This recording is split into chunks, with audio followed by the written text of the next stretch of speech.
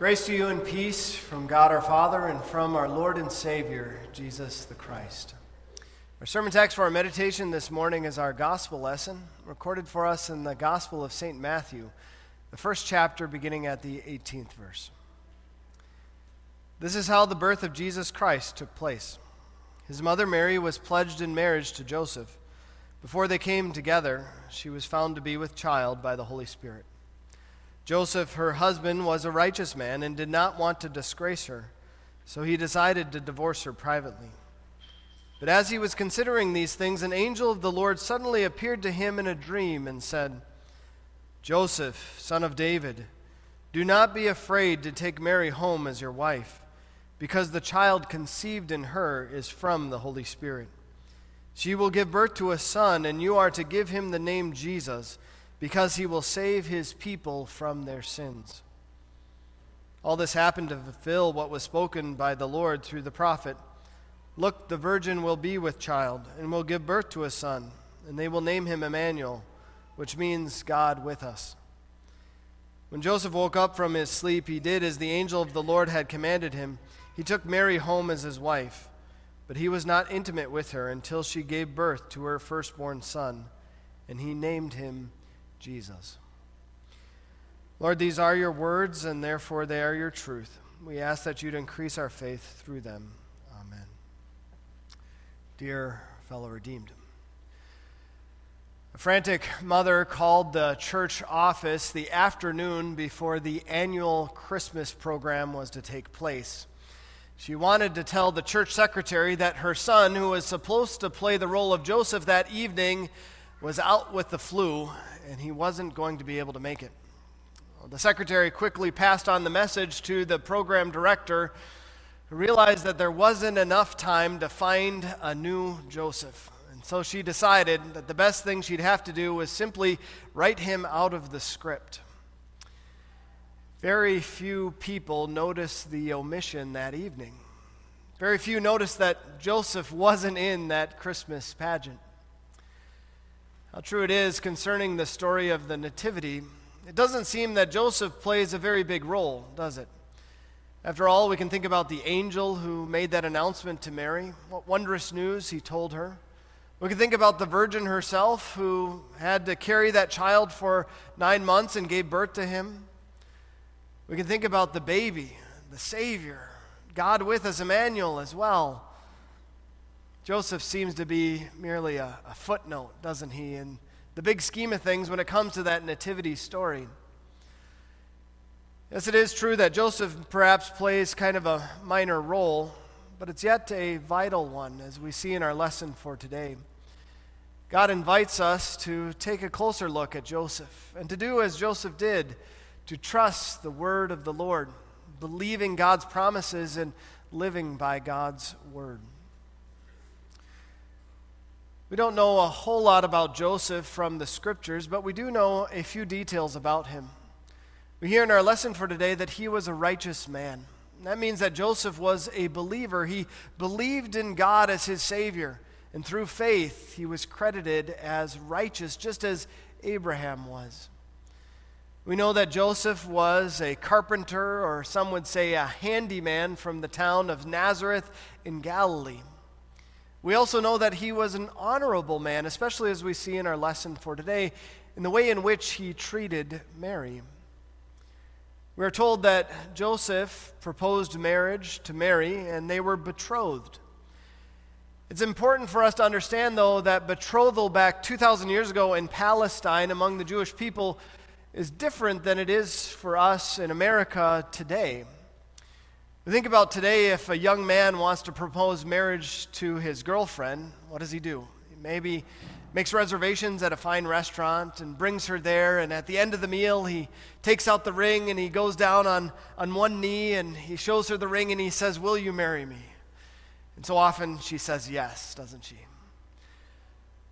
But the very next day he could change his mind and say, "I don't want to be married to you anymore," and that could be the end of it. But that wasn't the case when it came to marriage proposals in Palestine 2,000 years ago among the Jewish people. You see, their betrothal or engagement process was legally binding. So Joseph went about that process properly to make Mary his wife, and he was engaged to her. He was legally bound to marry her under the law.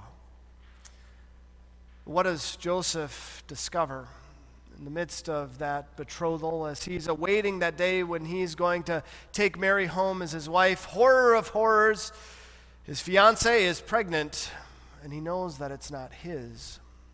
He's been a righteous, upright man, not wanting to do that which is improper in the eyes of man or God. He did what is right, not sleeping with Mary until waiting for that moment for their marriage. He knows the child isn't his. And he also wonders how he could move forward in this marriage, especially one that he thought was built upon broken promises. And yet God decides to intervene, doesn't he? God sends this angel from heaven. The angel of the Lord appears to Joseph in a dream, and he tells Joseph what's going on, that the child that's conceived in Mary is of the Holy Spirit. Don't you think that would sound pretty far-fetched to Joseph? Joseph might have been an ordinary carpenter or handyman, but he knew where babies came from, and they didn't come from God miraculously placing them in virgins' wombs. God was asking him to believe quite a bit, wasn't he? And yet he did. You know, it's interesting to think about Mary and Joseph. Both of them at one time received an angel's announcement. Mary did at the very beginning of that pregnancy, and now Joseph later on. They both received a special message from the Lord that the child that was conceived in Mary was from the Holy Spirit, that this was a miraculous child, right? But which one, Mary or Joseph, do you think would have a harder time believing that to be true? By far, Joseph. By far. Yes, it was incredible for Mary to hear the announcement early on that she had conceived this child and he was from the Holy Spirit, but Mary knew also. She knew with certainty she had not been with the man. But Joseph didn't, did he? Joseph saw Mary likely frequently, but he wasn't with her every second of every moment of every day. And yet Joseph believed. He believed the word of the Lord. Think about how God had recorded, even Matthew mentions it in our lesson for today, the prophecy that was given concerning the Messiah. As it says in Isaiah chapter 7, verse 14, "Look, the virgin will be with child and will give birth to a son, and they will name him Emmanuel." Joseph certainly knew that promise of God, being a righteous man. He would have known the promise concerning the coming Savior, that he was to be born of a virgin. Maybe he could believe that concerning the Messiah, but how hard to believe that concerning the very woman that he was engaged to, Mary. And yet he did. He trusted the word of the Lord. He believed it with all of his heart. God invites us to do the same, but how difficult it can be to believe God's word. His word that often seems so impossible. Maybe we too want to say, yeah, God, but where's the proof? God, you promise that you're going to take care of me and all of my needs, but where's the proof? How can I be so sure? God, you say that you forgive my sins, but how can I be sure of that either? God, you say that you're going to come one day to judge the living and the dead, but how can I know that to be true? You say that you can even raise the dead and give everlasting life. Again, God, where's the proof? Well, God has spoken his word of truth to us that testifies to all of those things, and he invites us to believe. He invites us to believe his word, which is truth, isn't it? It's 100% true. As that word continually comes true, as his promises are continually fulfilled, even as we see in our lesson for today. It was fulfilled, that prophecy made to Isaiah, fulfilled now in this child. But even more so, As we see God's promises fulfilled even in our own lives, how God continues to take care of us, continues to provide us day after day, confirming what His Word says, that He will provide for our daily needs. We see the proof of the forgiveness of sins given to us in the Scriptures, even more so than Joseph himself saw. We have the entirety of the New Testament, right? Something that Joseph didn't have. We see God's plan of salvation as it all would come to fruition through that child that was to be born, the little baby that the angel was speaking to Joseph about. That baby would come to live and to die, to offer his life as a sacrifice for all sinners on the cross. And we know that it's been fulfilled. The word of the Lord testifies to that fulfillment. We also have the testimony of the Lord concerning the judgment. We have proof of the judgment as well concerning the flood, that God was judging the world in the past as He did so in the flood, so also He will do as He says in the future and come to judge the living and the dead. We have the proof of everlasting life in Jesus Himself, who not only died but also rose to life from the dead. God invites us to believe all of those things are true. Now, the world says that the miraculous is impossible. A baby born to a virgin, that just doesn't happen. Someone coming back to life from the dead, that's scientifically impossible. But God lays out in His Word that all of that is true. All of it is true as we see it fulfilled even in the Scriptures in our lesson for today. This child that was born was to be called Emmanuel, God with us, God in the flesh, who came down from heaven to earth below. And He came to give His life for us. And because He is God, that life was sufficient to pay for your sins and mine. All of our thousands, if not millions of sins that we've committed, they've been covered through the blood of that sacrifice. The blood of that child that came as our Savior, God with us, God our Savior. Wherever the angel didn't just call Joseph to believe the promises of God, to trust His word in that way, but also to put those words into practice and to live according to that word. The angel instructed Joseph what he was supposed to do, that Joseph was to take Mary home to be his wife, and that he was to give that child that name, Jesus. Think about how difficult that too would have been for Joseph.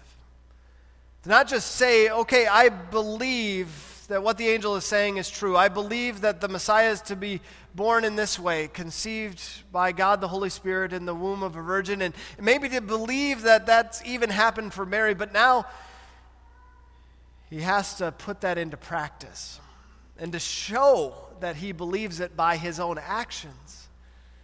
To trust Mary as he takes her into his home. And to show that he believes, even by not consummating that marriage until the proper time, until that child has been born. What amazing faith we see in Joseph as he does exactly those things. You know, Joseph, as I mentioned earlier, does play kind of a minor role in the nativity, yet it is one of vital importance. We think of what Joseph provides for the child and for Mary. One thing that he provided for the child and for Mary was legal status. You see, that child would be regarded as Joseph's child by the letter of the law because he was Mary's husband. And we hear in the scriptures, even our lesson for today, that Joseph himself was from the lineage of David. He's called the son of David, even by the angel there. So too, this child would be legally his and considered legally also from the line of King David. We also think about that because of this lineage from David, that's really the reason why the couple goes to Bethlehem, isn't it? It isn't because of Mary's lineage to David, but it's because of Joseph's. That's the reason they traveled there, to be counted in the census. It's because of Joseph's connection to David, so that the prophecy could also be fulfilled that the child would be born in Bethlehem. But also Joseph provides protection for this child and for his mother.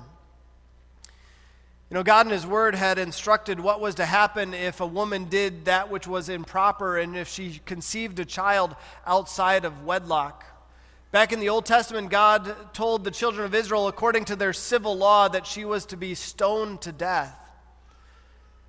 Imagine what the community would have thought if they would have found out that Mary had conceived a child and the father wasn't Joseph. Mary is protected from such condemnations from the world, isn't she? And that child is protected as well through now having this legal status as she is being married to Joseph, and that child legally is now viewed as his. That protection doesn't end there, does it? Even as that child is born and there's death threats against the child, God sends another angel and instructs Joseph to protect the child by taking him to Egypt, and he does exactly that. As we see that Joseph didn't just believe the word of the Lord, didn't just believe God's promises, but he also put them into action, didn't he? God invites us to do the same as well today. To not just say that we believe God's word, but to put it into practice. However, we can be tempted to do the opposite, can't we? Maybe we as Lutheran Christians today, we might say, well, we know that we're saved by grace through faith, so does it really matter what we do? Does it really matter if we sin or not, or try to follow God's word or not? After all, we're not saved by what we do. We are saved by God's grace through faith. God warns us in His word, do not merely listen to the word and so you deceive yourselves. Do what it says. He tells us, don't be hypocrites. Don't say you believe one thing and then do another. But may your actions follow what you believe and what you say you believe. But we fail, don't we? Even when we try our hardest, we fail. We fail to live lives that conform to God's word. We can think of this example, amazing, incredible example of even Joseph in our lesson for today concerning Mary and how he treated her and how he was a man of such honor, not being with her before the proper time. We think of for ourselves, we too uphold the institution of marriage that God has given, yet how easy it's been for us to fall into the temptation to do that which is improper before and outside of marriage. And even when we want to do what is right, we've fallen into that temptation. Yet that's why God sends this child, isn't it? He sends this child for hypocrites like you and me. He sends him not simply to give us a pep talk. Well, try harder, do better next time, follow these 5 steps, and then you'll get it. No, he actually comes as our Savior. He comes to pay the price of our sins. He comes to live a holy and perfect life where we could not, and then to offer that life in our place on the cross so that we can know that right now our sins are forgiven, every one of them. Every shortcoming, every failure, every bit of hypocrisy that we have lived out in our lives, forgiven by God, forgiven through this child that comes. And what's he to be called? He's to be called Jesus, because he's come to save his people from their sins. And that's what Jesus means. It means God saves, or the Lord saves. What an awesome name for this child, the one who is our Savior from sin. So do you think you could have a Christmas pageant without Joseph? Well, perhaps few might recognize that Joseph is missing in such a pageant. But he does certainly play a vital role, though perhaps a minor one. We see Joseph as he gives legal status really to Mary and to this child. We see Joseph providing the protection that's needed for Mary and the child. We also see the amazing faith of Joseph too, that trusted the word of the Lord, that believed God's promises and put them into action. May we, as Joseph, trust the word of the Lord, believe God's promises and put them into action in our own lives. And to do so, knowing that the child who comes, the child who's born, is Emmanuel, God with us. He is our Savior from sin, and in him we have forgiveness and everlasting life. Amen. Please rise. Glory be to the Father, and to the Son, and to the Holy Spirit, as it was in the beginning, is now, and ever shall be, forevermore. Amen.